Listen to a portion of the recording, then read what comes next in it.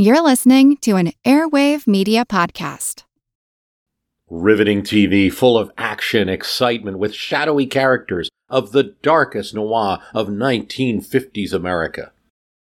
Illegal acts told by the lawbreakers themselves, sometimes when they wanted to talk at all, or by those who tried to catch the lawbreakers, or by those criminal catchers who themselves became lawbreakers, or looked the other way for a quick buck. And Hollywood didn't have to write a word of this TV story. It was lights, camera, congressional committee.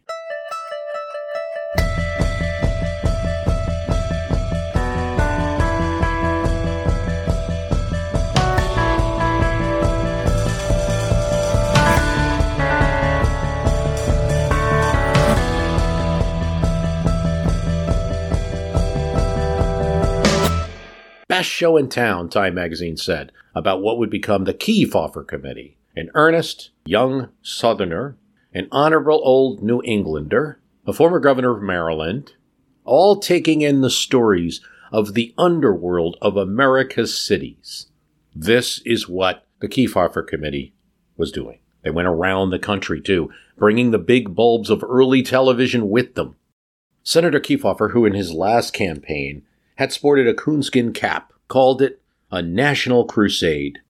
Senator Tobey of New Hampshire, shocked to discover gambling and crime in cities, lambasted witnesses who dared to take the Fifth Amendment, as many did. What is your net worth? I refuse to answer it. It might intend to incriminate me. The committee directs that you do answer, and I would understand that the direction is made and the refusal is made, but I suppose so.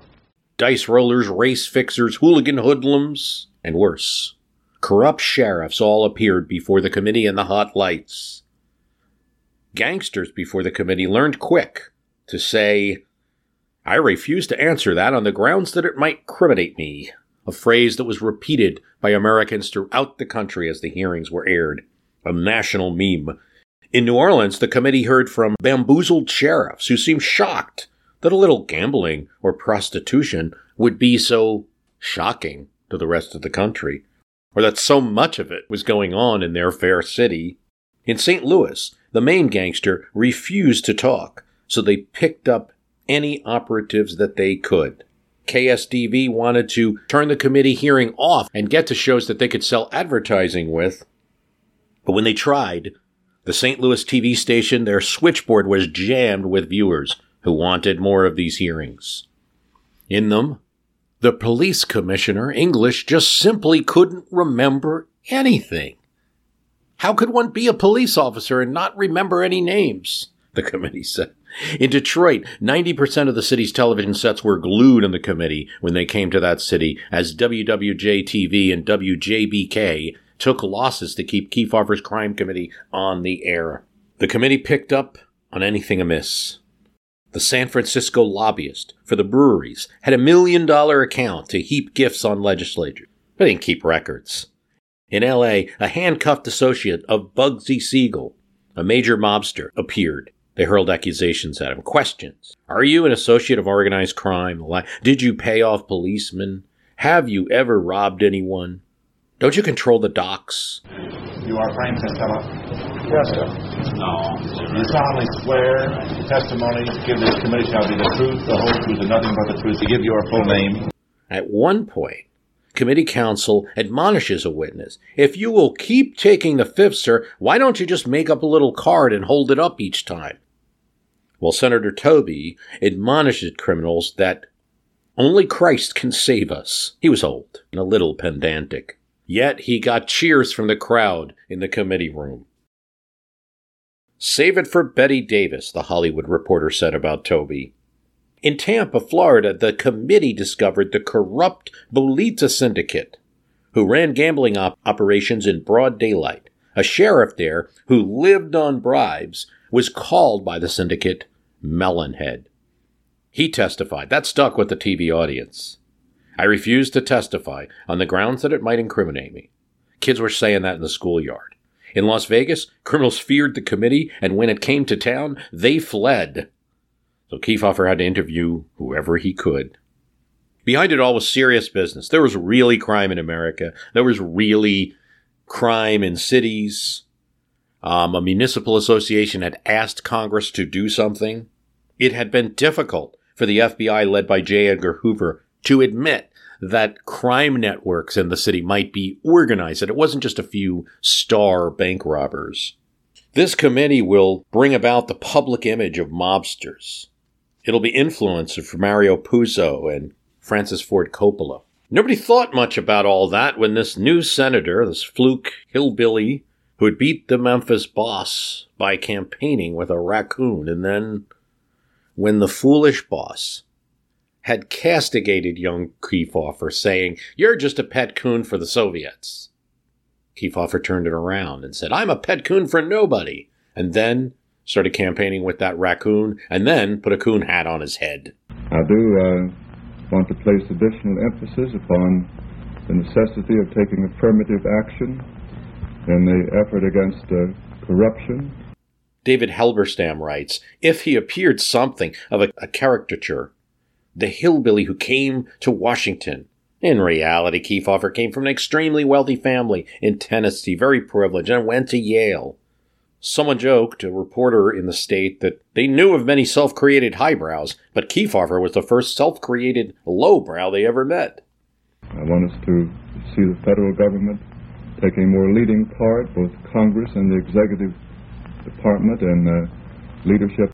Hardly adverse to publicity, but also principled. He was a rare Southern congressman, before he became a senator, to vote against the poll tax. And when he did, a Mississippi clearly racist segregationist congressman said, "Estes, you should be ashamed of yourself." He took the criticism, considering where it was coming from, to the bank in his career. He was, in Halberstam's view, and David Halberstam's book, The 50s, covers this in so many great topics. Good book. The first political star of television. His little committee to look at crime was now a huge deal. A big issue in government at this time is cleaning up any crime and corruption, taking leadership in the interest of battle against the cartel. But he almost didn't even head it up. He needed the VP to break a tie to assign him to it. And then he decided to invite the TV cameras. This was 1951, and the medium was just taking off. It's time for the Longines Chronoscope, a television journal of the important issues of the hour, brought to you every Monday, Wednesday, and Friday. A presentation of the Longines Whitnall Watch Company, maker of Longines, the world's most honored watch. Our distinguished guest for this evening is the Honorable Estes Kefauver, United States Senator from Tennessee. A few senators were annoyed. New York Times wrote an article, Democrats worried that the innocent might be persecuted along with the guilty. Truman wasn't pleased. Truman came from a Kansas City that had been under the control of a political boss. And he made his peace with it in different ways, sometimes bucking. He didn't like the direction this was going. When a Texas senator was asked where Kefauver was because he was late for a hearing, he said, "Probably chasing some crap shooters." And this was the attitude of some in the Senate.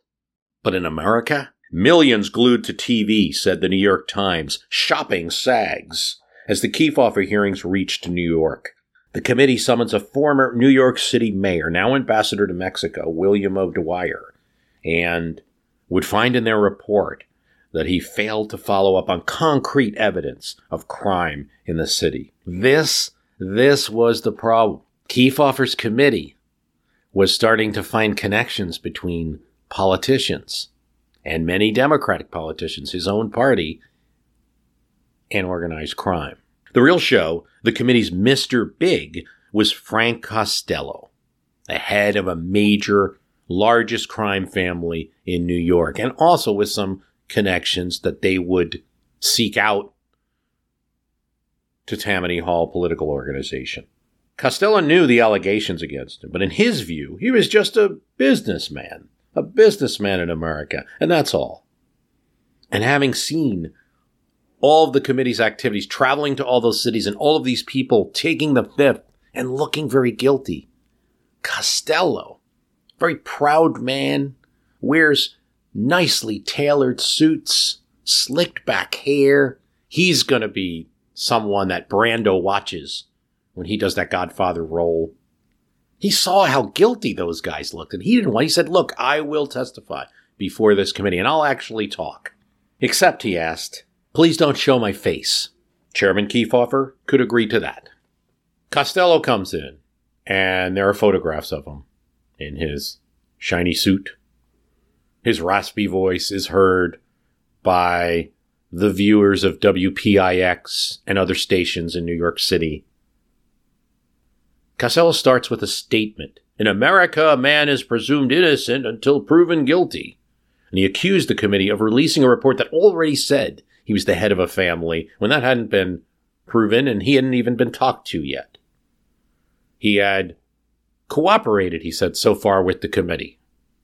To which Kefauver answered, your cooperation has been good, but that does not exonerate you. The committee counsel now dug in. They asked him if he had ever used the name Savino. I'm willing to admit I might have. The counsel, Robert Haley, fixed in. You're not willing to admit that you know very well you have used it? Why should I? Costello said. Isn't my answer good enough? Haley wanted to catch him lying about his citizenship application, and Costello probably knew that he was in a trap now and that his decision to talk freely probably wasn't a good one. So he didn't talk so much. He gave very evasive, difficult answers. But the audience couldn't see Costello's face per the agreement he made with the committee. WPIX and the others could not show Costello's face. So they showed his hands. And he was fidgeting. Robert Haley now zones in and states what is fact. Costello had used the name Savino and was convicted as a criminal 35 years ago under that name. So I'll ask again, did you use the name Savino? I probably did. Have you ever used the name Castiglia? Well, have I ever used it? Yes. Not since I've been in America. Did you use it before you came to America? Well, I couldn't have used it. I was only 2-year-old. So you never used the name Castiglia? TV viewers are now watching the camera that goes from the counsel of the committee and the listening senators and then zips over to Costello's hands. He's not happy with the questions. Here's Halberstam again. Those hands relentlessly reflected Costello's tension and guilt, like hands tearing paper into shreds. They're moving around. You can tell his hands are sweaty and that he's just constantly moving around his digits. It was the ballet of hands, the New York Times would say later. The committee thought they had something right there that they could probably use later. So were you involved in the liquor business? I don't believe so. When did you purchase smuggled liquor from Canada? I couldn't give you the precise time. 1929, maybe? Could it have been as early as 1922? It might have been, but I don't have any recollection. Again, the TV camera focuses on those hands, and he's now crumpling up a piece of paper, fumbling digits. Later years. And the earlier years, too, you've already testified, have you not? No, I haven't. Well, we'll get to that. But you did buy liquor in Canada? What's your net worth, Mr. Costello? I refuse to answer. I'll walk around. I'm going to exercise my right. Have you ever offered your services to any war effort of this country?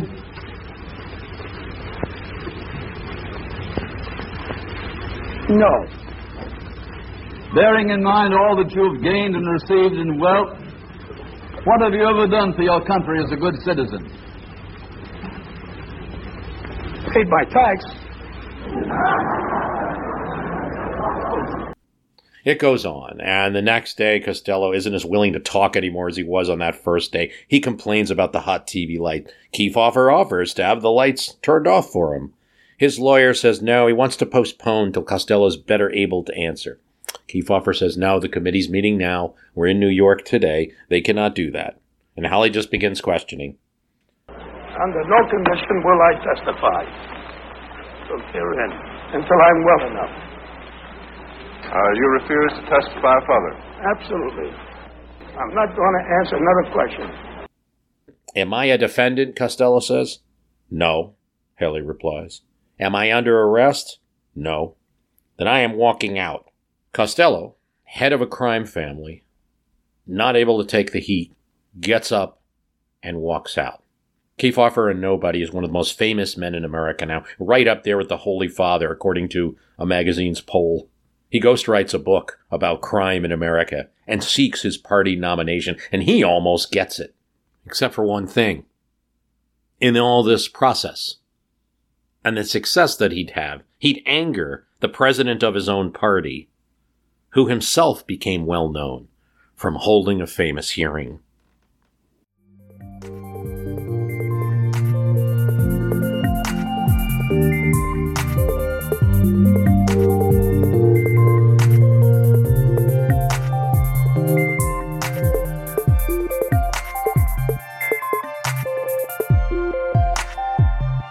Inquiry, investigations, vital for any legislative body, serious, but at times, the ones conducting the investigation can be unaware of their own possibly menacing quality, or they can be very much aware of it, as we've seen both through history.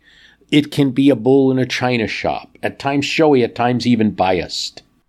Ha, General, if I had your troops, I'd be able to whip the enemy army in 30 days. It was a quick comment, but one of the more unfortunate examples of congressional oversight gone badly, probably the example that defines that. In the hands of Ben Wade, a senator serving with 2 other senators, 3 House members, on the Joint Committee on the Conduct of the War during the Civil War, inquiry could perhaps be substituted for superiority. I'd be able to whip the enemy army in 30 days. Wade, with no military experience previously, a politician from Ohio and an abolitionist, saw an opportunity to berate the nation's generals. He wanted slavery over, and he wanted that to happen quick. A lot of us in the United States today would see Wade as a hero, and there's many reasons why one should. The generals, in the opinion of the Republicans in Congress at that time, were moving too slow. The commander-in-chief prepared too much. It was time to take Richmond and end this thing. Wade's committee starts with an incident on a mountain bluff in Virginia. Colonel Edwin Baker, not only a colonel but also a politician and a friend to Lincoln, is sent out with 1,600 men to go find the Confederate camp that a Union scout was just sure that he saw. He hadn't seen any camp. We don't know what he saw. And so Baker's unit obviously couldn't find it. And in the process, they're going around and away and going to a very bad military location, finding themselves with a cliff's edge behind them. And in front of them, a forest. The Confederates are hiding in the woods, taking shots at their leisure, and the Union can barely respond. The hunter becomes the hunted. The accounts are dreadful. It rained bullets that day, bullets from nowhere. The first thing that happens is the commander, Colonel Baker, is hit and killed. Some of them have to run and jump off the cliff just to escape the bullets. Some do. Half the force is killed, captured, or wounded. Half the force. Congress wants answers. What happened here? And it's not only this one battle, but why the war in 1861 isn't yet over. On the Northern side, the Union side, the Republicans in Congress, thought that this war was supposed to be easy to accomplish, the rebellion put down in a few months. It was true on the other side as well, the Southern side, the Confederate side, the independence should have been granted after a few shots. That's what each side thought. One Confederate congressman offered to pay for the whole war. He thought it was going to be so short before they got their independence. At the same time, you see things like Horace Greeley, a newspaper editor, saying, "Take Richmond now," as if it was as easy as putting letters into type. Battles like Ball's Bluff, Congress thinks, are why generals are not fighting hard enough. And they don't want to take it to the South. They want to fight a little bit and then go back to lines, maybe convincing them to stop the war. And to some degree, this was right. Something else. Many generals are Democrats. Republicans control the House and Senate, and they use a power that they have to investigate the branch that is managing the war. The legislative will investigate the executive, and they make it strong by making it a joint committee. Joint committee is both the House and the Senate. Usually, when there's a joint committee for something, it's a pretty meaningful event. Benjamin Wade, as we mentioned, and Zachary Chandler make up the aggressive war section. Congressman Julian in the House from Indiana, son of a famous abolitionist. These guys drove the scope of what was to be investigated. There are Democrats on the committee. Andrew Johnson, not yet vice president, is on this committee in the beginning, and they do a mixture of adding to some of the committee's investigation, maybe trying to calm down their Republican colleagues a bit. But the control is with the Republican. You see, any suggestion, for instance, that this Battle of Ball's Bluff might be Baker's fault for getting them into this situation is out of scope. Baker was a Republican general. Instead, they blame the Democratic general, Pomeroy. Though he has a very small role in the events and wasn't there on Ball's Bluff, he'll end up serving some time in jail and being discharged. No one is safe. The Joint Committee's powers will examine generals, hauling them from the battlefield as needed to Washington, even the top commander, George B. McClellan. The committee will go to a cabinet meeting and ask Lincoln to fire McClellan. The committee's bias for head-on war, for fast taking of the South, is obvious. The members of the committee are not afraid of Lincoln, not afraid of the president. They're not big Lincoln fans in any case. Lincoln is more of a moderate Westerner Republican. They believe that the presidency is too big for him. Wade calls Lincoln a fool.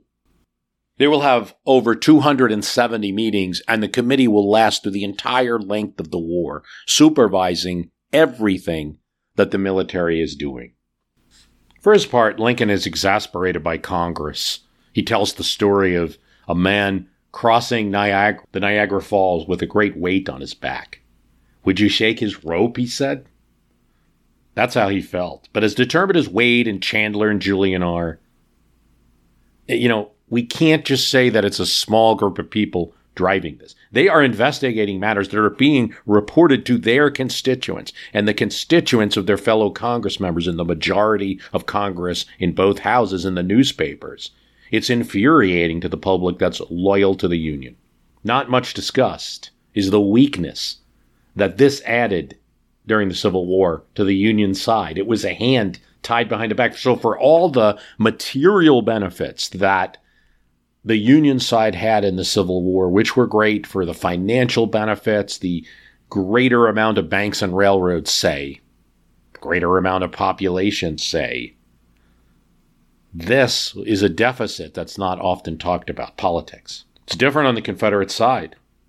Phil Leach, New York Times, writes about Robert E. Lee, where many victorious generals before him had let power go to his head. Lee respected civilian control of the government. After Gettysburg, he offers to resign. And Jefferson Davis, his boss, says, to ask that is to demand an impossibility. It wasn't like there was no criticism of Lee in Richmond at all, but it wasn't this type of investigation by committee that the president couldn't control. I mean, that's something to look at when we examine Lincoln's presidency. It's not necessarily his fault what Congress does, but he was unable to control those politics. He had very little influence in Congress, and that hurt the war effort. That support was not granted to Union generals that Lee got. Lincoln couldn't save him, didn't have political muscle. The Union side had politics to deal with.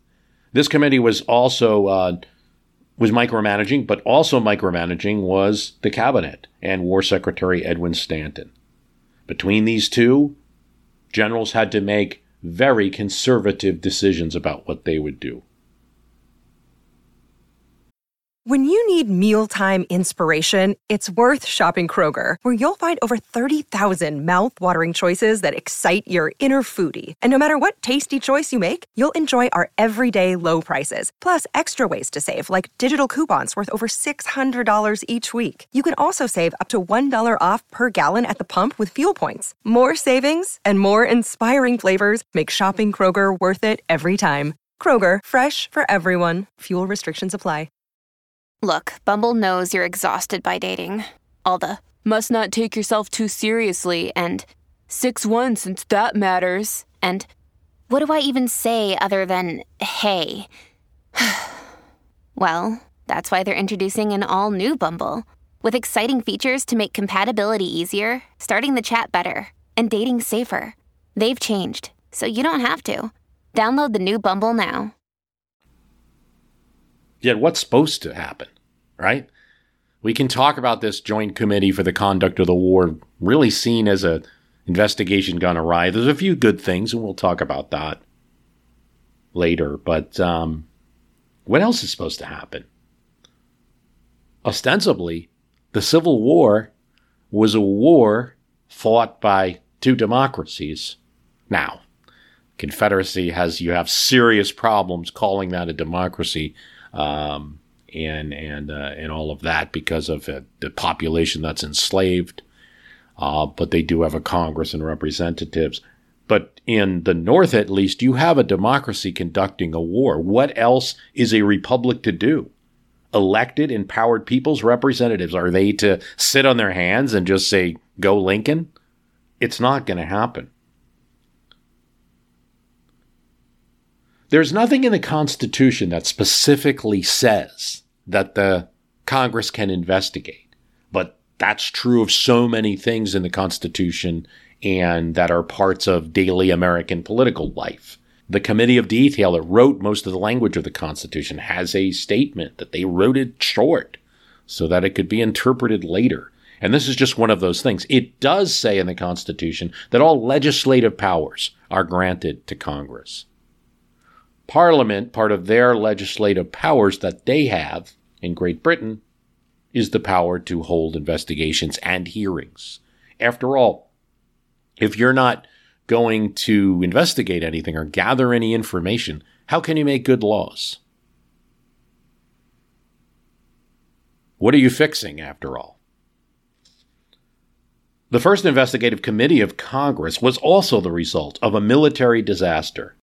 St. Clair's defeat at the hand of American Indians. 650 Americans killed or wounded.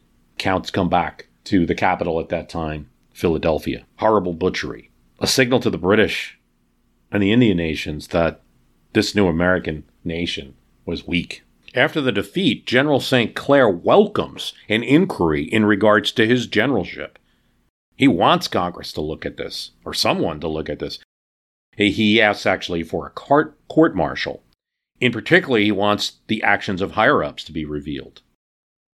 The House conducts an investigation. They're going to eventually find that it's the quartermaster, General Hugden, who is appointed in March, and he sits around until June 4th.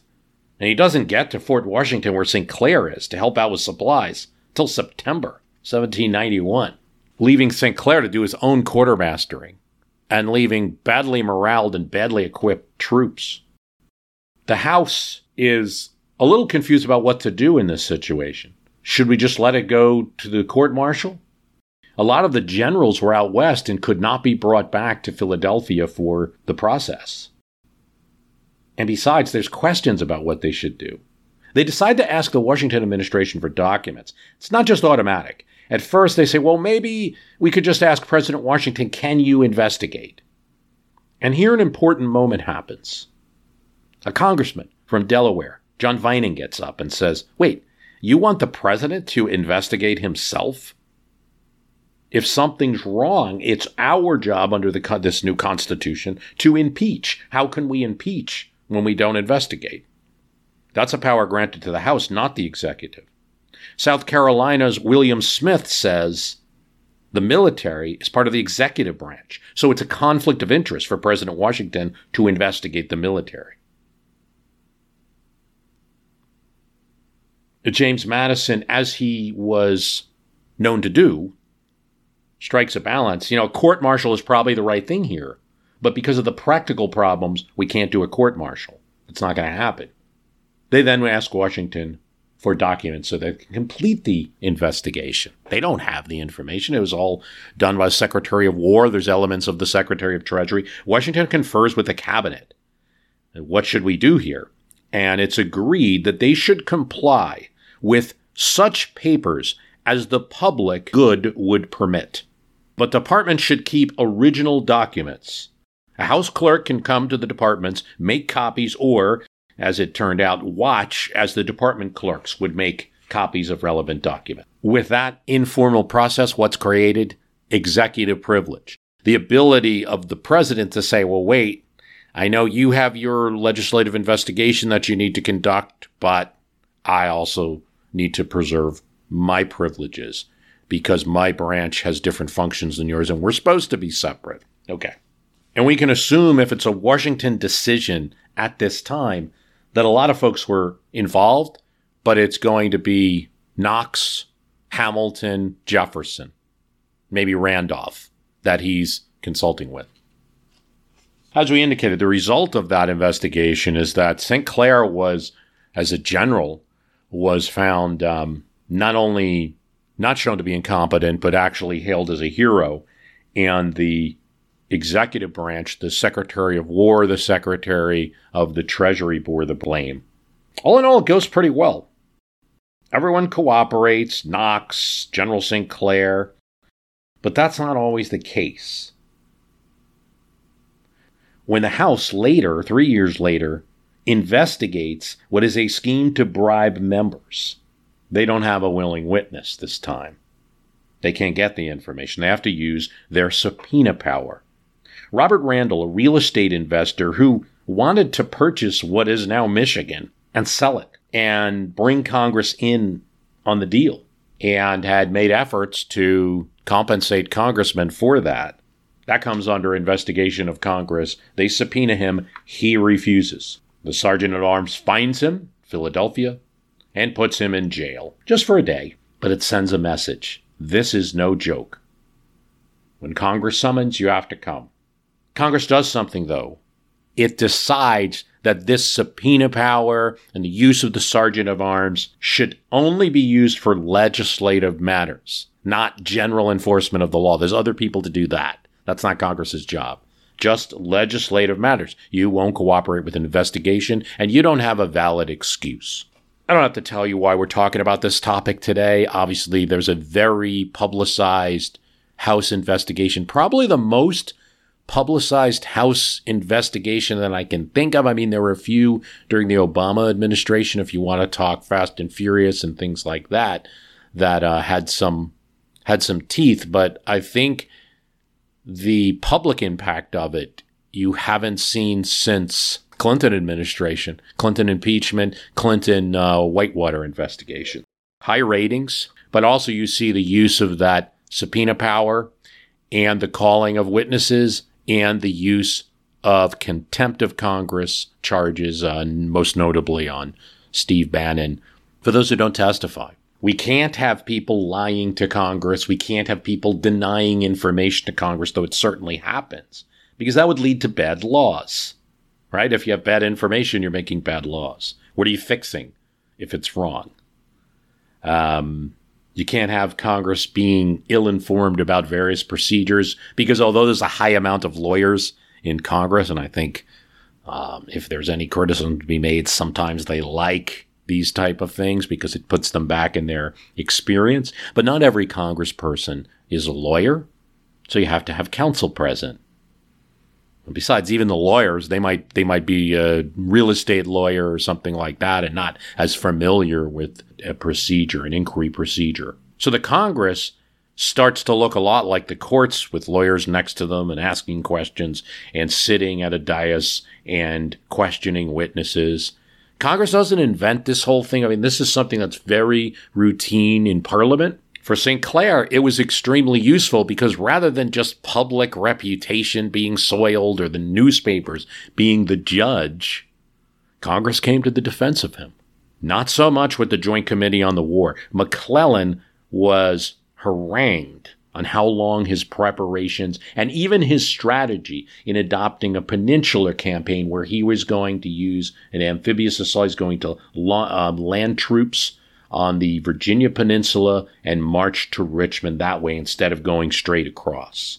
The committee found that his strategy was wrong. Few of them had any military experience. There's some good that the Joint Committee on the Conduct of the War does. It's not all wrong. They examine the situation of Union POWs and are bringing that issue to light. They scold generals for poor treatment of Indians. They find corruption in the quartermastering and deal with that. They meet 272 times over 4 years. They visit sites of battles. There's a lot of work done by this committee. And mostly, it's a negative for the Union cause. One famous head of a committee is going to specifically cite the Joint Committee on the Conduct of the War as what he didn't want. And that person is Harry Truman, and we're going to talk about that. But it's easy to throw rocks at things in history and not to see the present as it occurred with them. William Pitt Fessenden, Maine, said, "We see things being done that we don't approve of. We need an explanation which will satisfy the people." Unlike today's hearings, the Joint Committee was a secret meeting, though there were leaks.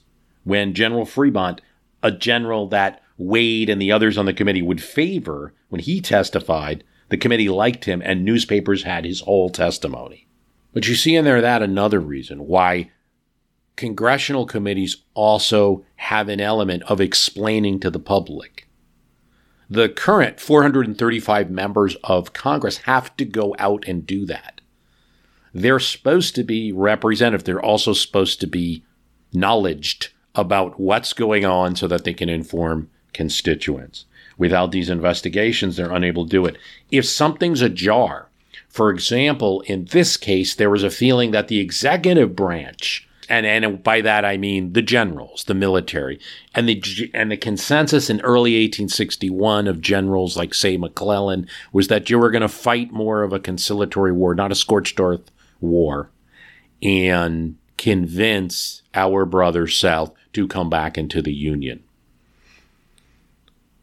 Agree with it or not, I mean, that war became bloody, it went on longer. If you just took a poll of Northern opinion, the views of these congressmen questioning generals were not wrong. So wherever you have something awry, where public opinion is at a gap with what's going on or what the executive branch is doing, a congressional investigation would appear to make a lot of sense. You know, we would hope it's conducted in a nonpartisan way, and we would hope that it has the ability to, as it did with St. Clair, say, to shine a light on things and even show the public that maybe your opinion of what happened is not all the facts. Not so good was the Joint Committee on the Conduct of the War's investigation of the Gettysburg Battle, used as a chance by Daniel Sickles, who had done questionable actions on the battlefield that almost lost the battle, to accuse the winning general, General Meade, of mismanaging the battle. The committee's report, it is well accepted by historians, does not match the events of that day. Sickles got to almost write it and cover up his blunder. The committee reinforced simplistic notions of warfare, says Bruce Tapp, writing about these events later. Scorched earth policies, go after the opponent, keep on the attack, things like that were getting Union soldiers butchered. Tapp also notes that Lincoln, on the other hand, was learning, maybe in 1861 didn't immediately get it, but then was learning that you have to win this war, assault the Confederacy from all sides. Instead of just one big attack on one line, assault at multiple points. The Congressional Committee never seemed to got that lesson. It was bad that a former soldier turned senator put in charge of a committee 80 years later specifically cited the Joint Committee of the Conduct of Wars, what he didn't want to do. No second guessing. But what he did want to do is look at government waste. And we investigated everything under the sun. And we finally got to the point where the members of the government, including the President and General Marshall and all the rest of them, had very great confidence in that committee. As a haberdasher, small businessman, he saw that all of the spending going on in the war, and this is 1941 before war is declared, but we're still lend-lease and assisting Britain and Brazil and other allies. All of this war spending seems to be going to big business. It's making big men bigger, Harry Truman thinks. We have to investigate it. The Senate agrees. And the special committee to investigate the National Defense Program is set up. Truman will end up serving from 1941 till 1944. In a radio address, Truman said, "When people create delays for their own profit, when they sell poor product for defense, when they cheat on price and quality, they aren't any different from a draft dodger." Truman, over the radio, does something novel. Asks average Americans to write to his committee if something was wrong, if they saw some waste in military spending. There's a lot of people working in this industry, and they have a lot of family members. Truman got a ton of letters and became very well known. But he had to be clear that the nature of the Congressional Committee had suffered violence, he said, at the hands of some who did not appreciate the proper function of the committee. A committee, he said, should be a benevolent policeman, nothing more. When I first started, the president didn't think it was any good, and he didn't give it any support or any house, whatever. But after we had made 2 or 3 reports, he changed his mind. And he got to the point so he'd call me up and ask me to come down to the White House, and I'd go down there. And I'd say, "Mr. President, what's on your mind?" And he'd say, "So-and-so over here is upsetting the apple cart. We're trying to do something with him without ourselves upsetting the apple cart. I want you to get after him." Well, I'd usually get after him and we'd straighten him out. He didn't have to do anything, or just have somebody say that good-for-nothing Truman's going to come and investigate you, and then they'd do the right thing. And that's all there was to it. The Marble Caucus Room, 318 of the Senate Office Building, where Truman conducted his hearings, became the focus of much of the press. Truman made the cover of Time March 1943. It said, "The fox-faced little senator, with a set jaw and a determined look, was saving taxpayers billions and exposing shoddy products sent over to our boys." Truman thought the cover made him look old and was skeptical about the press. "Time and Life came to see me. Ain't it awful? The Saturday Evening Post. Click, click. What can I do?" Senators started asking Truman if he'd like to replace Wallace as vice president. Truman told his wife. He replied with 1 syllable. "No. I'd rather not move into 1600 Pennsylvania Avenue through the back door," he said. But that's exactly what would happen. "My investigating committee is getting really hot," he writes to his wife Bess on March 1941. 1940, $10 billion had been spent on defense, and Truman had visited numerous defense camps. At Fort Leonard Wood in southern Missouri, for instance, materials were stolen. There were idle workers. There were big costs. Same around the nation. "I have had considerable experience in letters, public contracts, and I have never," you have to remember, Truman used to run a county, "and I have never found a contractor who, if not watched, would not leave the government holding the bag." Now, the creation of this Truman Committee is interesting, and it's something to be said about the potentially partisan nature of any congressional investigating committee.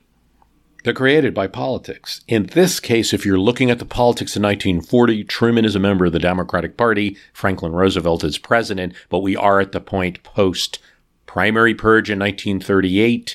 We are when we're not sure if Franklin Roosevelt's running for a 3rd term yet, and FDR just can't wave away Congress the way he could in the beginning of his first years. And so Truman assures the White House that he will have responsible cooperation. FDR talks with Jimmy Burns, his kind of right-hand man right now in the Senate. Better than getting an unfriendly senator, Burns and FDR thought. Let's have Truman do it. Because otherwise we're going to get someone who doesn't like us. Truman's investigator was Hugh Fulton, Attorney General Robert Jackson's best investigator. He looked into everything, unions as well as management involved in military contracts. He didn't like work stoppages. Truman would tell unions to end strikes. He'd haul union leaders before the committee. He did that with a big shipyard strike and a coal strike. Truman's committee looked at sagging aluminum production and insisted it improve, and criticized FDR's Office of Production. Look at how much aluminum Germany's producing versus us. He also took on the companies, Alcoa, for instance, who he thought was having limited production in order to reduce competition.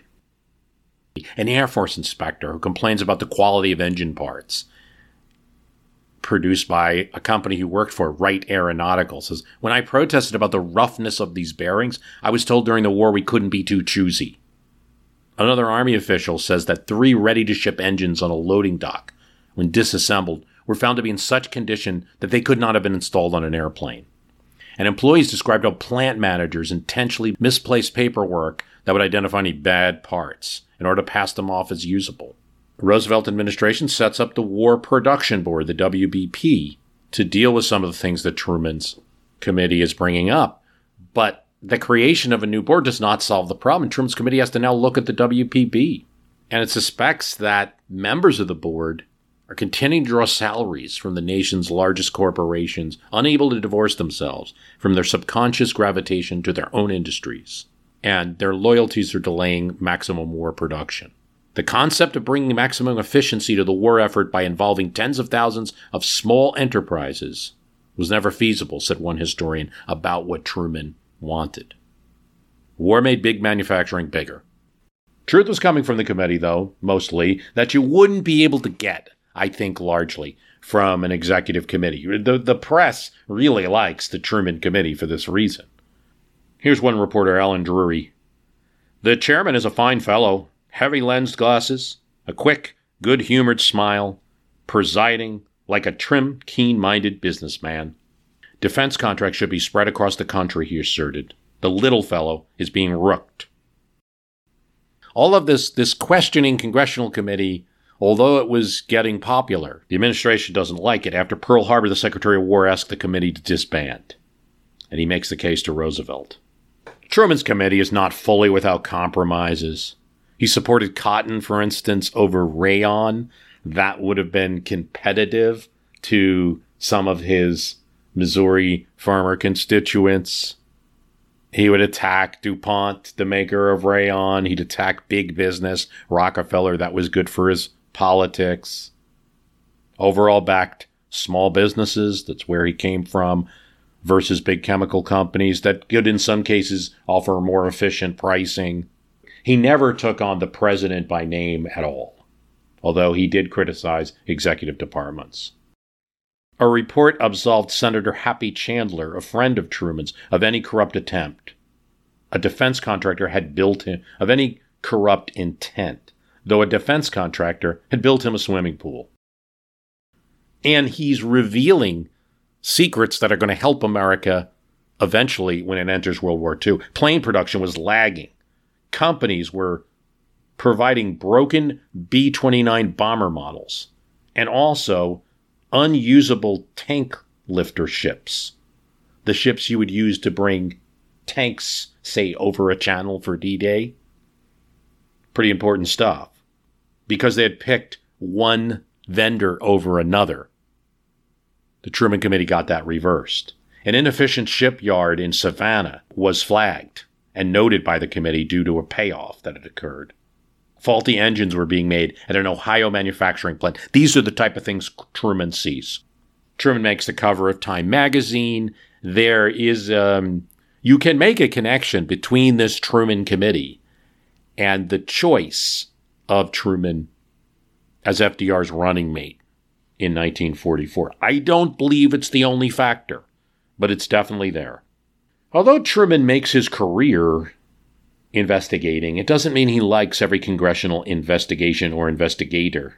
When another senator, 10 years later, would set his sights on looking at racketeers, organized crime, at the behest of thousands of municipalities that ask Congress to please investigate organized crime, it's hurting our cities. He would accuse that senator of grandstanding. He would call Estes Kefauver intellectually dishonest and ignorant of the history of this country. Truman deliberately mispronounced his name. Cow fever, he called him. America disagreed, though. They were watching, glued to their sets, watching Kefauver, thanks to a new medium. The reason for an episode at this time, as we said, is obvious. The January 6th hearings are continuing. They are very public. There are shocking disclosures from these congressional committees. I want to say, so it's very clear, because January 6th gets people really riled up, and it should.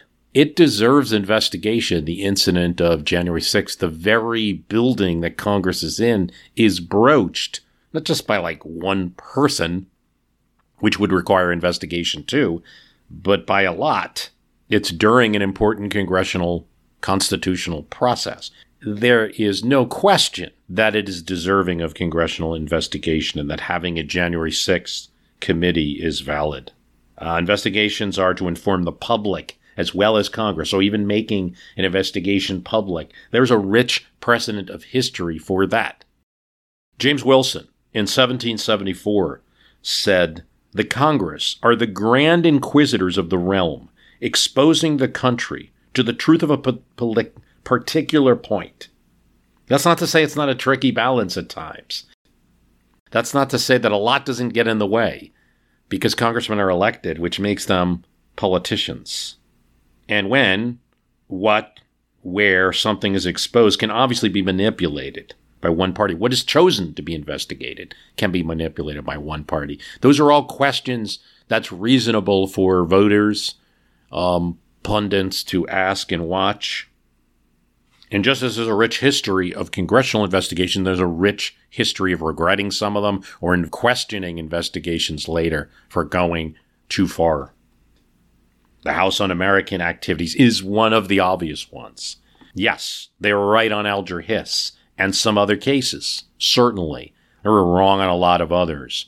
And they used their investigating power to target, defame average, ordinary American citizens, ruin their careers. That House Un-American Committee, we often think about Richard Nixon or other senators from the 40s or 50s, but it gets its roots in a committee headed by Texas Congressman Martin Dice. And the Dice Committee occurs in the 30s, and it's designed to investigate disloyalty and subversive activities on the part of private citizens, including public employees and anyone suspected of having communist or fascist ties. They're allegedly starting to look at the Klan and at Nazis operating in America or Italian fascists operating in America, but seem to spend all of their time on the communist side. They're harassing artists. The member of the federal, the head of the Federal Theater Project is questioned.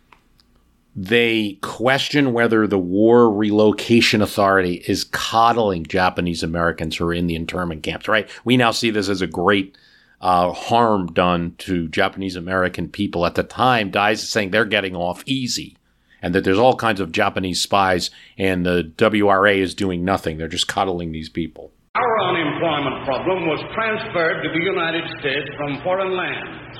And if we had... In 1938, Dice's committee is criticized for including Shirley Temple, who's then 10 years old, on a list of Hollywood figures who should be investigated because they sent greetings to a leftist, communist-owned newspaper.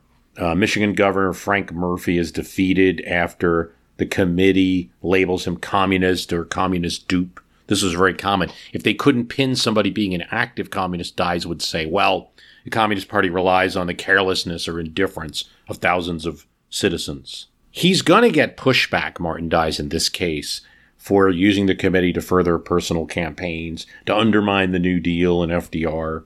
He writes a book, The Trojan Horse in America, on this topic.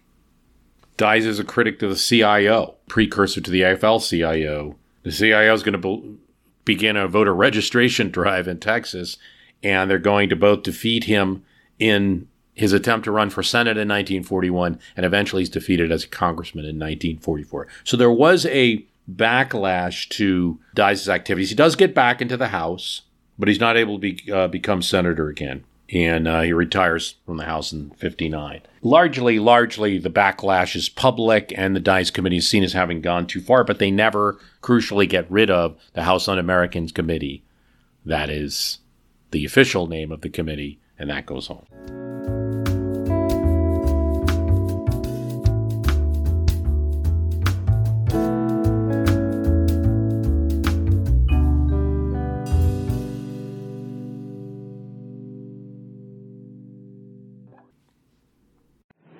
I've seen you a lot of times before. Remember parochial school out on Pulaski Street? 7 or 8 years ago, you had your hair... Straight. Looked like a hunk of rope. You had wires on your teeth and glasses, everything. You was really a mess. I can get home all right now, thanks. In 1954, the town of Hoboken, New Jersey was taken over for 36 days by a film crew. It was a fast shooting of a movie. And the movie was going to say something about crime, specifically about a gang controlling the waterfront in New York City. Because those gangs still controlled the waterfronts in New York City, it was easier to film across the river in Hoboken, New Jersey. And Hoboken's favorite son, singer Frank Sinatra, was designated for the role. I'm Jane Perlez, longtime foreign correspondent and former Beijing bureau chief for the New York Times. I've been a foreign correspondent in lots of places: Somalia, Indonesia, Pakistan, but nowhere as important to the world as China. I mean, China is not dropping anti-democratic paratroopers into Montana. But of course, we did see things like the weather balloon/spy balloon riveting the whole country for a week. This is Face Off, an 8-part series in which we'll take you behind the scenes to key moments in the tumultuous U.S.-China relationship. We'll speak with a diplomat, a spy, a tech reporter, a U.S. admiral, even Yo-Yo Ma. Plus, my pal and noted China historian Rana Mitter joins the conversation. We'll look at what's driving the two nations apart and explore whether anything can help bring them back together. Face Off launches April 9th. Hi, it's Bruce. Listen, we all know the news headlines are full of wild stories, like how the world is tipping towards authoritarianism, all while somehow, simultaneously, freezing, flooding, and on fire. It's a lot to take in. But what if, instead of being on the brink of disaster, we're actually on the cusp of a better world? If I've got your attention, then I highly recommend tuning to a podcast that offers a weekly dose of optimistic ideas from smart people. What Could Go Right is the acclaimed news podcast from the Progress Network. Zachary Karabell and Emma Varvaloucas dive into the biggest news and most pressing topics of our time, from climate change to politics, and make the case for a brighter future. Season 5 features fascinating guests like democracy scholar Yesha Mounk on the hidden perils of identity politics, and NPR anchor Steve Inskeep about the importance of talking to people who differ from you, and what Abe Lincoln learned from those conversations that helped him unify the country. It's time to ditch the doom-scrolling polarization and start focusing on some of the things going right. So check out What Could Go Right wherever you listen to podcasts. Don't get sore. I'm just kidding you a little bit. I just mean to tell you the truth. It grew up very nice. Thanks. But the director and Carl Malden, one of the actors consulted by him, settled on the brusque Marlon Brando as the character of Terry Mallow. The story is believed to be based on the story of Tony Mike DiVincenzo, who had a big influence in the film nonetheless. Bud Schulberg, who wrote On the Waterfront, spent a lot of time in Hoboken, hanging out in waterfront bars, following developments in crime stories. Tony Mike boldly and plainly spoke out against corruption to the New York Commission. A little thing that, a side note there, that one of the things congressional committees do is to beget state committees. You had state un-American activities investigations, and you had state crime commissions after the Kefauver Commission, with the big one being in New York. And that's what exposed the gang on the waterfront. Here's what the Hoboken Historical Museum says, barely recognizable from today's waterfront, with its upscale buildings and picturesque parks. Hoboken's waterfront in the 1950s was a working port where longshoremen would daily shape up to be selected for jobs by a mob-connected hiring boss. The sounds and backgrounds captured by the filmmakers help immerse the viewer in the story in a way that would have been difficult to create on an isolated soundstage. They used real people in Hoboken. Police officers in the film were real members of the Hoboken Police Department. There's an officer, Pete King, that restrains Johnny Friendly in the courtroom. He's a real police officer. Tommy Hanley, Hoboken resident at the time, was 13 years old when he noticed a crew working on the roof of his apartment building on Hudson Street in Hoboken. When he went to investigate, he found men setting up a pigeon coop for a movie they were making, and he was hired to feed the pigeons. It hit home because Hanley long believed that his own father had been murdered by waterfront gangsters. When hearing the story, Kazan and Schulberg decided to cast Hanley as Tommy, a young friend of Terry Malloy, who looks after the pigeon coop. Hanley later became a longshoreman and held the job till 2009. It was filmed at the docks, the workers' housing, some of which is now very expensive housing in the city, row houses, the parks, the church. They're still there in Waterfront, in the movie On the Waterfront, all still there in Hoboken.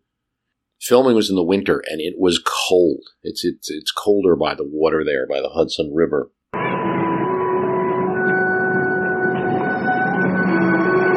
what are you kidding me? Come on, I better get you home. There's too many guys around here with only one thing in their mind. Am I going to see you again? What for? I don't know.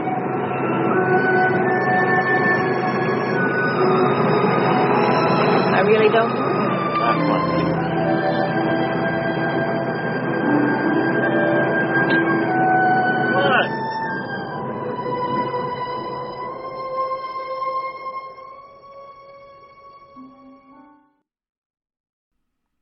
What? This popular movie, recognized as one of the classics, is intertwined with a congressional committee. And that's the House Un-American Activities Committee, because its director testified before that committee. Very controversial 2 days. Kazan named names in his testimony. He was a friendly witness. Kazan had been a Communist Party member. He quit the organization in 1935. And for testifying against his actor friends, his director and writer friends, he was shunned by many. And so that image of Terry Malloy, the stevedore that Marlon Brando plays and sticks it to the mob and testifies, turns against them. He was telling the story of an informer, that an informer is not so bad.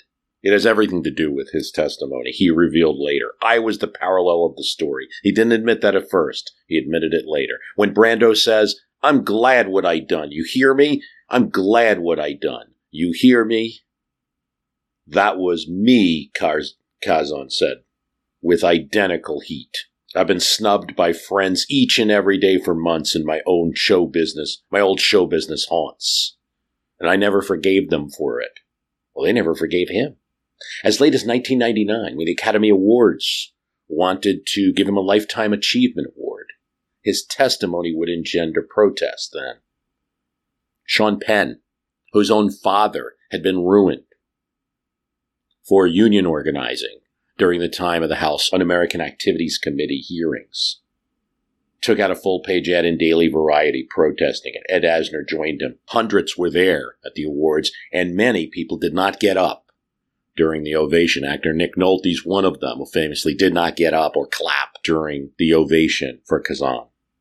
As Arthur Miller said of Kazan, the public exposure of a bunch of actors who had not been politically connected for years would never push one single Russian out of Warsaw or Budapest. Kazan felt pretty strongly about it. He hated communists. He grew to hate them. Kazan, it was argued, though, could have worked in Broadway, even if he had testified. It was largely unaffected by the 50s Red Scare. But he would have been finished in Hollywood if he did not testify. Anyone who took the fifth would be on a blacklist.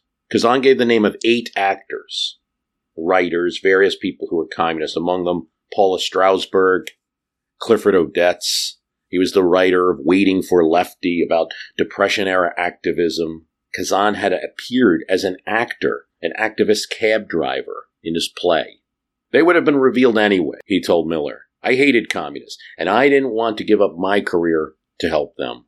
From History.com, particularly after 1947, HUAC assumed new heights of prominence. The committee conducted a series of high-profile hearings alleging that communists disloyal to the United States had infiltrated government schools and the entertainment industry. Here's Arthur Miller testifying before the House Un-American Activities Committee in 1956. This is just a snippet of it. Tell us, if you please, sir, about these meetings with the Communist Party writers which you said you attended in New York City.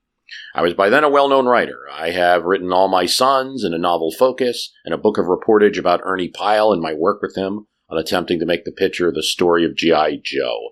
I did research for that, so by the time I was quite well known, and I attended these meetings in order to locate my ideas. Who occasioned your presence? I couldn't tell you, I don't know. Can you tell us who was there when you walked in the room? Miller answers, Mr. Chairman, I understand the philosophy behind this question. I want you to understand mine. When I say this, I want you to understand. I'm not protecting the communists or the Communist Party. I'm trying to, and I will, protect my sense of myself. I could not use the name of another person and bring trouble on them. These were writers, poets, as far as I could see. And the life of a writer, despite what it sometimes seems, is pretty tough. I couldn't make it any tougher for anybody. I ask you not to ask me that question. I will tell you anything about myself, as I have. These were Communist Party meetings, were they not? I will be perfectly frank with you. In anything relating to my activities, I take responsibility for everything I have ever done, but cannot take a responsibility for another human being. Mr. Chairman, I respectively suggest that the witness be ordered and directed to answer the question as to who it was that he saw at these meetings. You are directed to answer the question, Mr. Miller. May I confer with my attorney for a moment? He does. Mr. Walter, could I ask you to postpone this question until the testimony is completed? There is a question before the witness, namely to give the names of those individuals who were present at the Communist Party meeting of communist writers. There's a direction on the part of the chairman to answer the question. Now, so the record may be clear, I think we should say to the witness, Witness, would you listen?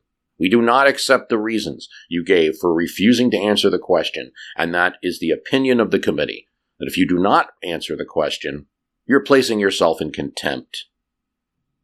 Was Mr. Arnaud Dussault chairman of this meeting of the Communist Party writers which took place in 1947, at which you were in attendance? Mr. Miller replies, All I can say, sir, is that my conscience will not permit me to use the name of another person.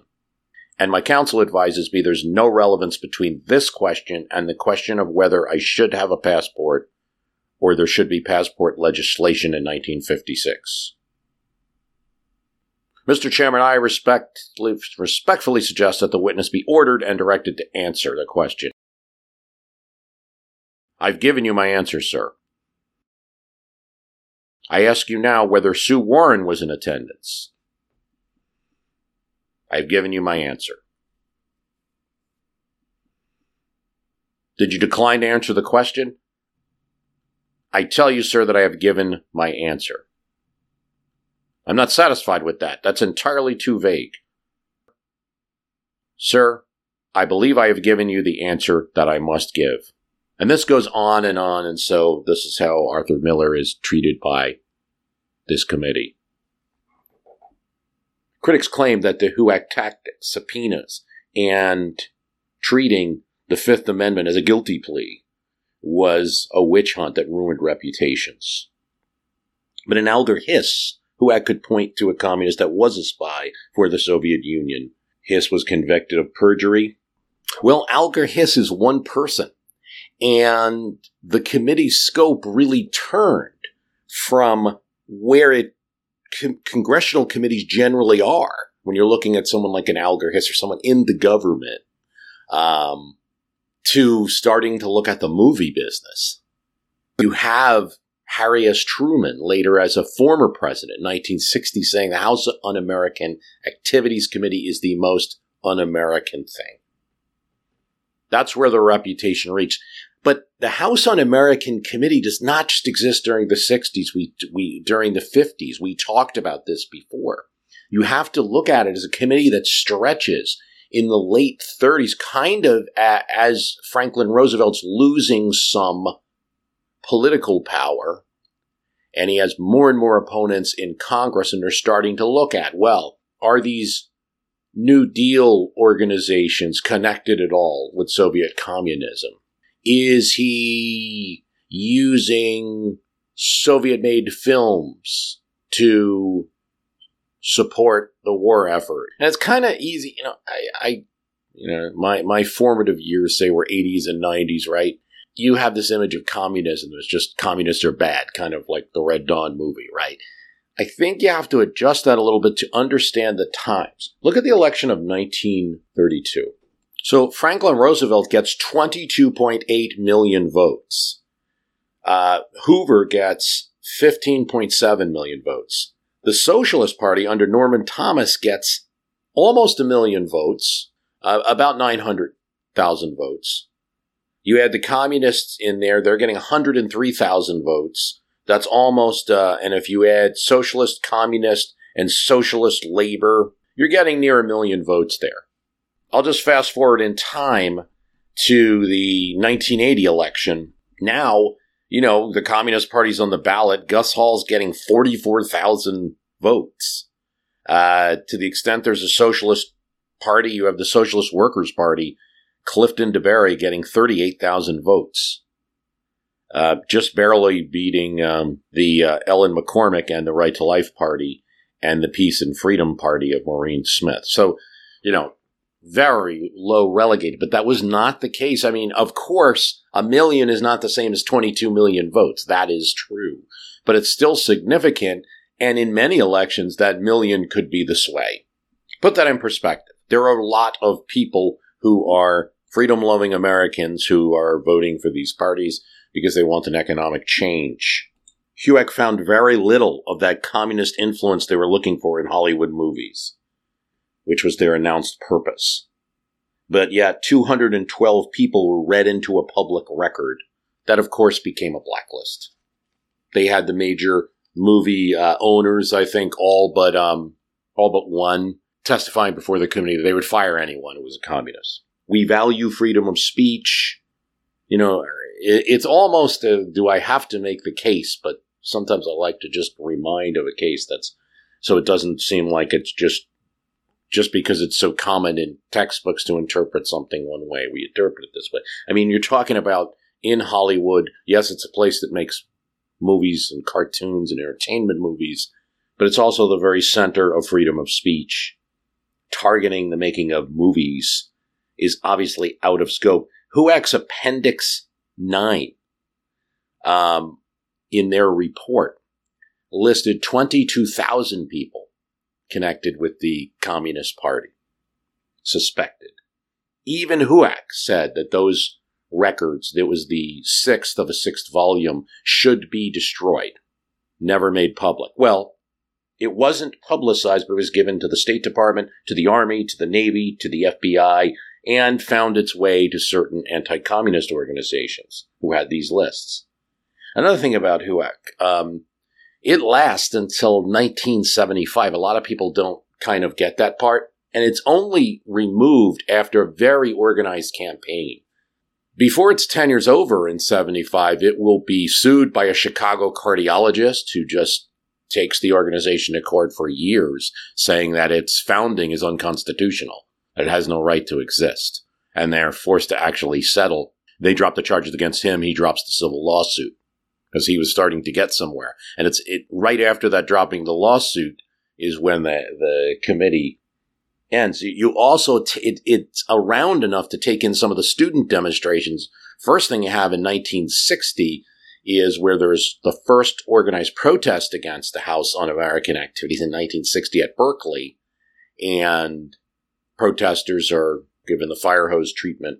In 1966, 11 student leaders are named, and there's outrage, letters to newspapers saying this is the same as the Red Scare of the 50s. You're just taking these student leaders.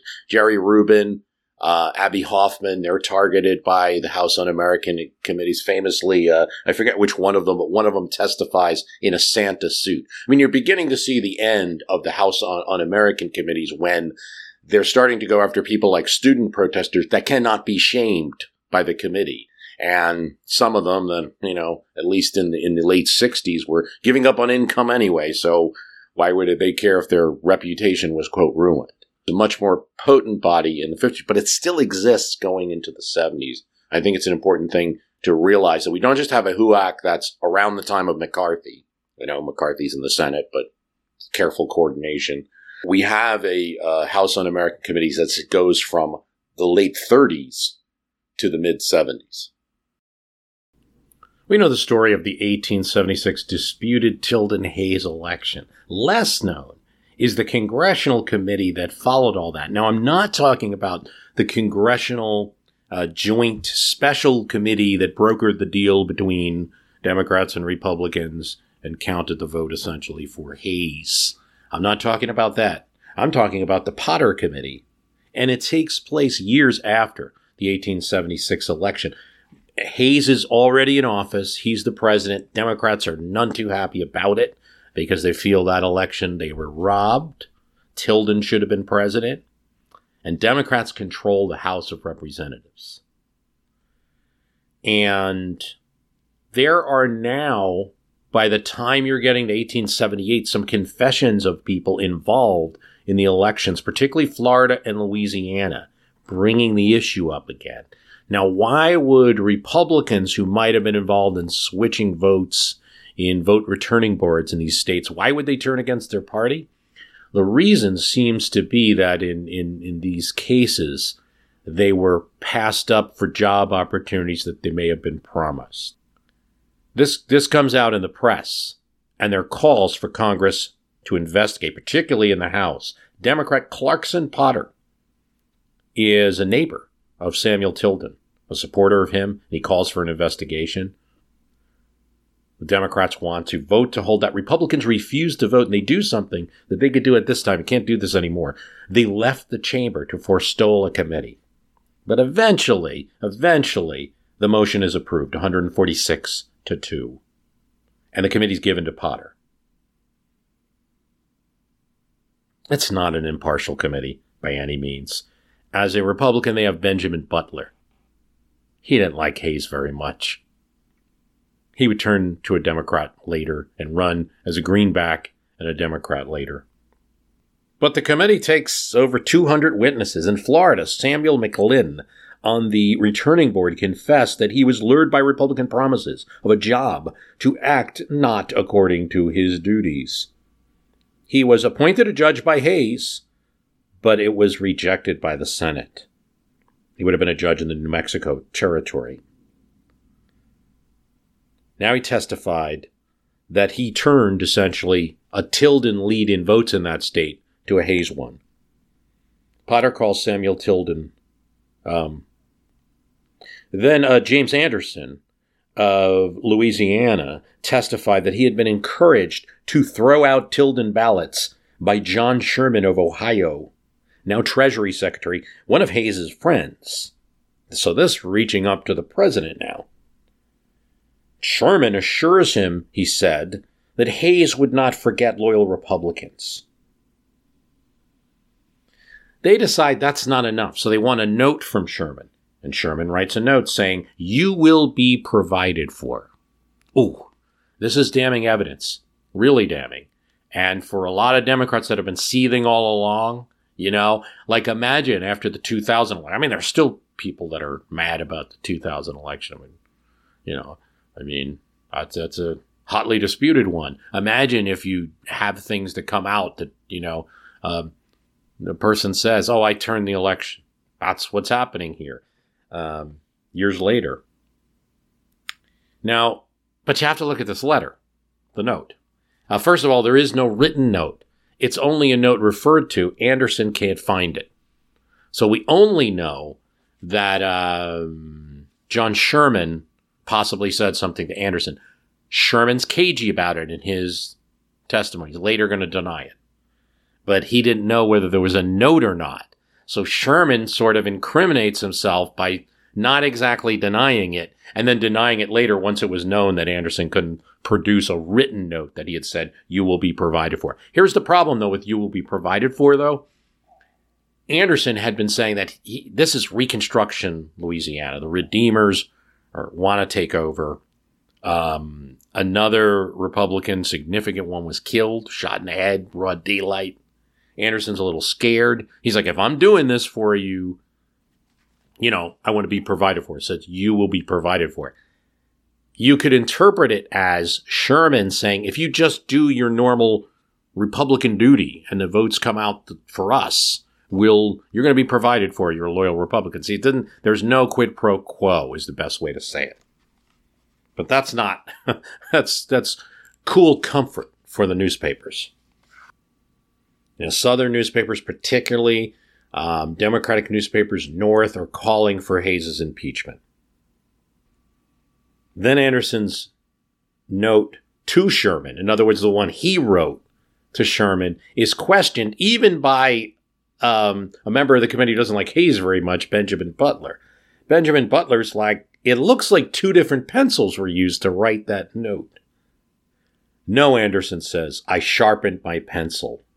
The press had a field day with that one. So you go back and forth. The New York Herald says, "Unfortunately, all the Democrats could produce was a drunken deadbeat for their claims."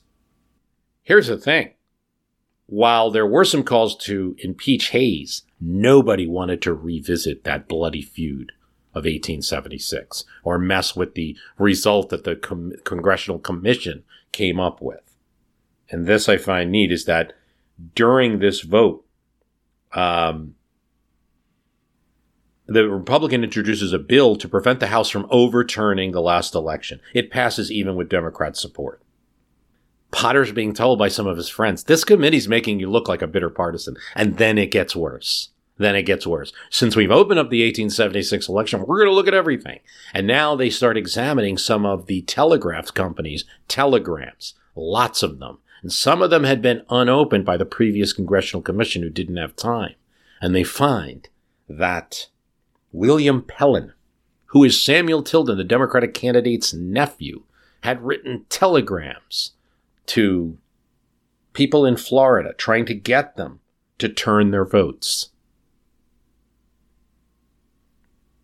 It's right there in the telegrams. Well, they are written in code, and they get the Naval Observatory, they get a top code breaker to break the code.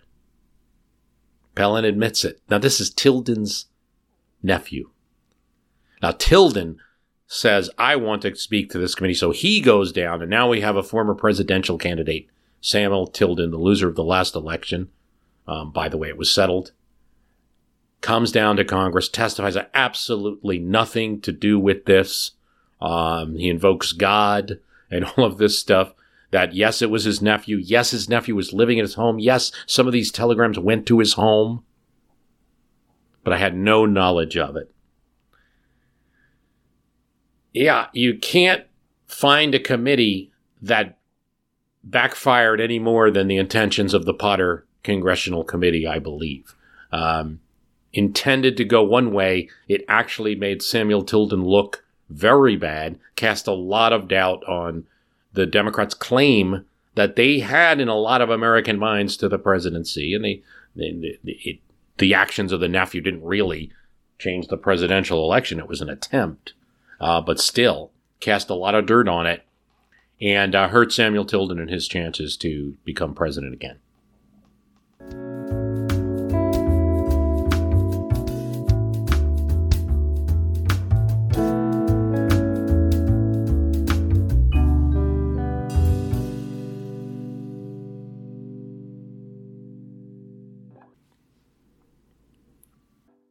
As we said, in 1949, the American Municipal Association, a group that represents 10,000 cities, asked Congress, please investigate organized crime activity in our cities.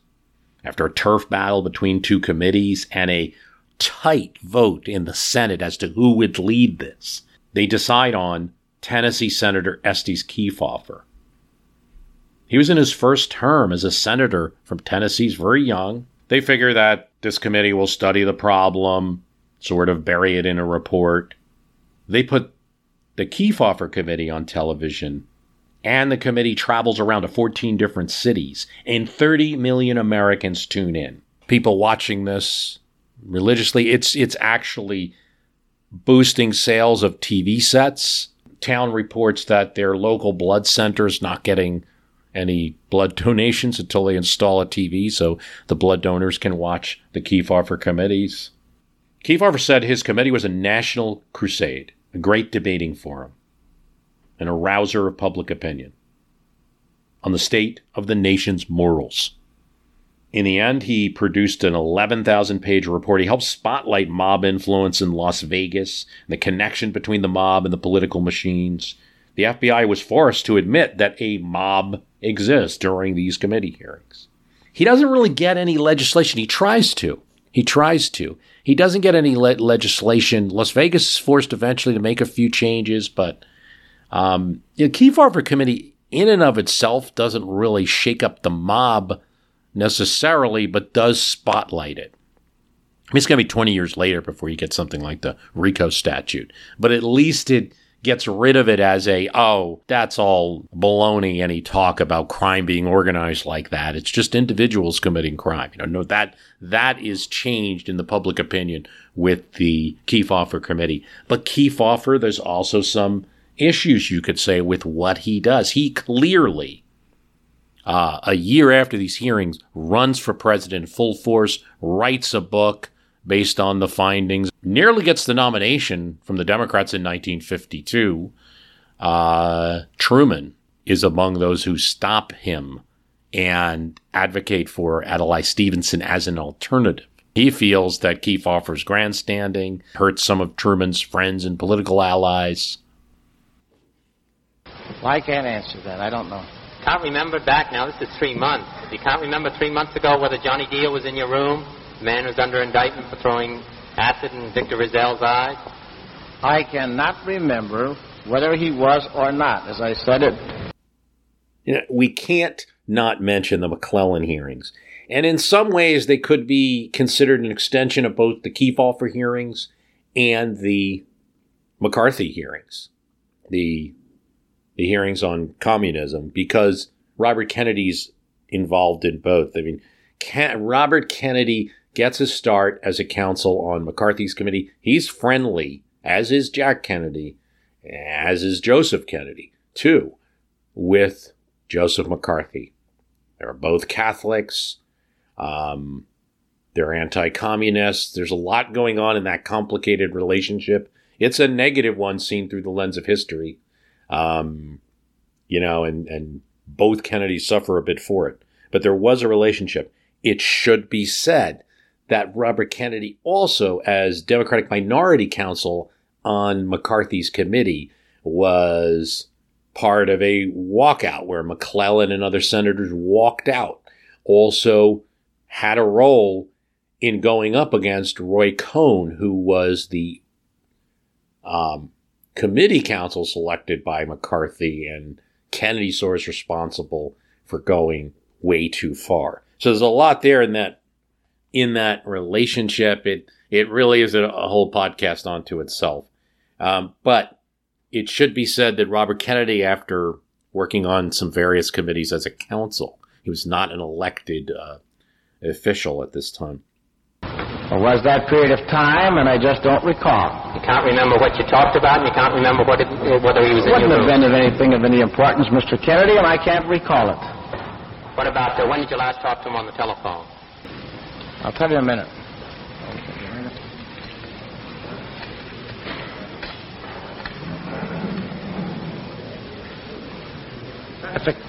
I'm trying to fix a date for you.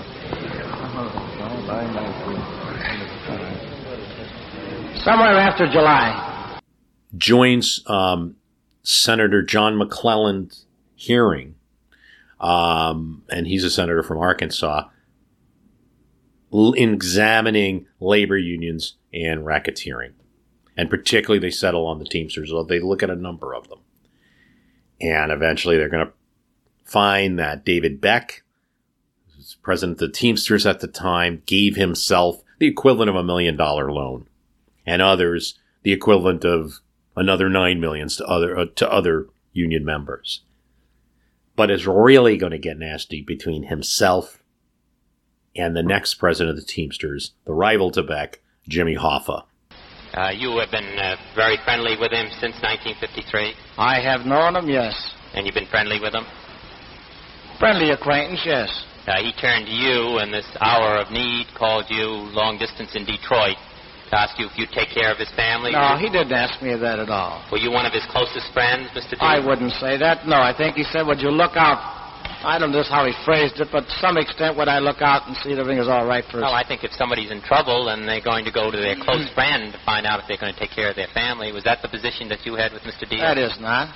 You did not? That is not the position I had with him. Yeah. That I should take care of his family. How many times have you talked to him in the last few months?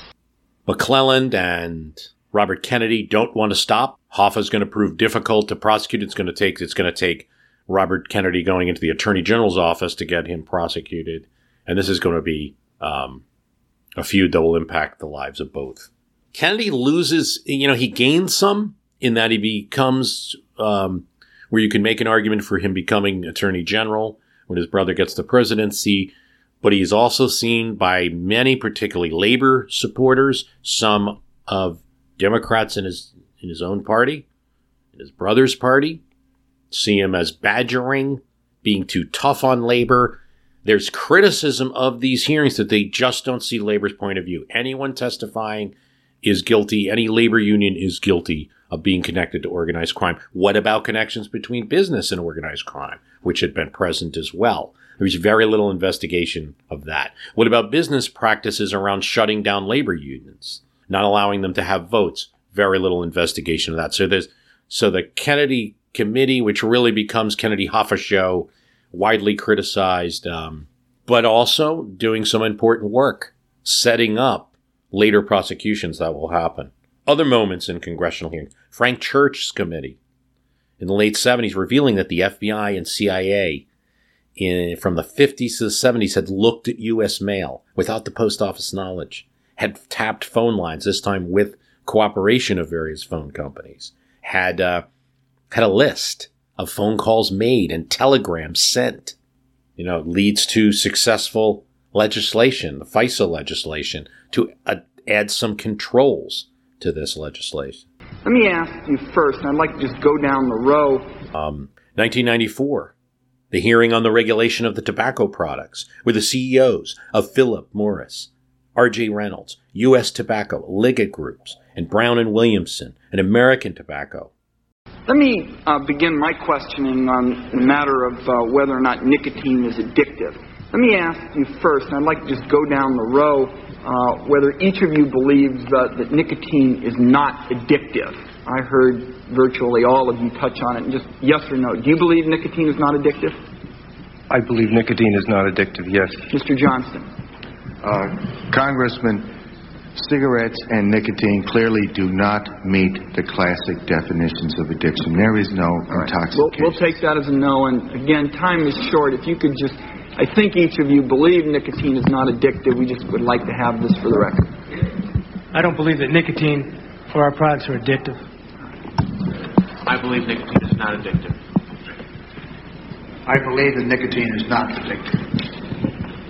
I believe that nicotine is not addictive.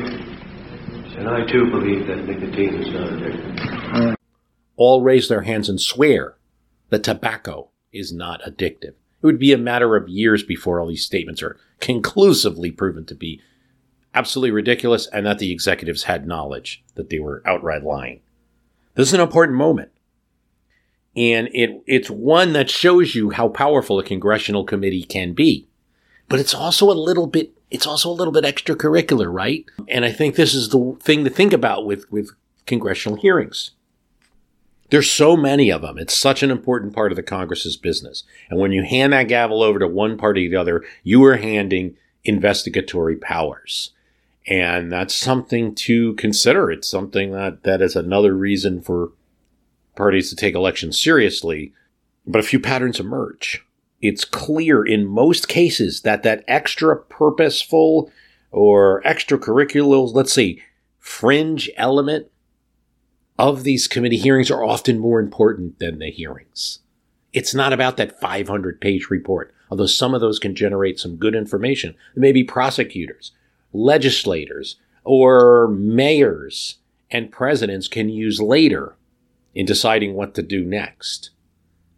But it's rarely those moments. It's kind of the gotcha moments on television that seem to often have the most impact. Scope of investigation is important. Why you're doing the investigation at the time. We talked a lot about Kefauver. There were criticisms of Kefauver and that committee that it was nativist. In other words, they were targeting people particularly that were Italian or other minorities or other immigrant groups and questioning their patriotism and also trying to draw a line between the more immigration you allow, the more of organized crime you're going to have, as if none of it would be generated domestically and it could be solved by closing immigration loopholes. The questioning of Costello about his patriotism, in addition to the questioning about what he did, just kind of shines a light on that. We see a lot of that. Does this mean Congress shouldn't investigate? Does this mean we should ignore investigations as viewers? I don't think so. Does this mean that congressional committees should be held like the Joint Committee of the Conduct of the War during the Civil War in a secret room? And they should just do their work and issue a report and they shouldn't publicize anything? I don't think so either. Here's the reason why I don't think so. Should it only be the news media or other politicians that control a narrative? Doesn't Congress have a right to speak? And when Congress speaks, shouldn't it speak in an informed way as a result of an investigation? Should the news media be the only thing that determines the sway of the country? I think in the real world, publicizing these committees is essential. Can it go overboard? I absolutely think it can. Should voters always be aware that what they're watching is not a group of people in robes, but a group of politicians elected? It would be too simplistic to say that means you ignore them all the time. I don't think you just... I hate when people generalize and just say, these are just a bunch of lying politicians. That's not what I mean. That being said, they are politicians. So what do? As a voter, I think it's important to judge what they have. What's the evidence? What have they brought up? I want to say in the outset, something like, say, the January 6th hearings. Absolutely needed to be done.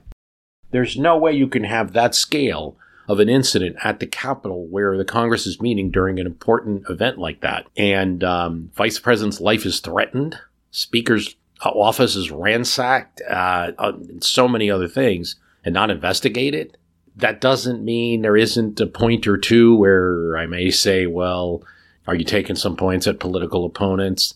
You also have to look at, if that's what the evidence brings up, it's what the evidence brings up. We've seen through this little bit of history, and there's a lot, so I couldn't possibly talk about all of them. But you've seen things like the Potter Committee, where they thought it was going one place, and the sword was turned back on that committee. And that's always a possibility. Committees can do their best to control the public interpretation of their presentation, but they can't control it completely.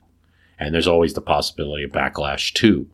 I think in what's going on now, any honorifics assigned to one committee could be now used by another later. So that's why it's essential that you're always keeping in mind that this is still a political group, but should merely look at the evidence they have. I want to thank you for listening. The website is www.myhistorycanbeatupyourpolitics.com.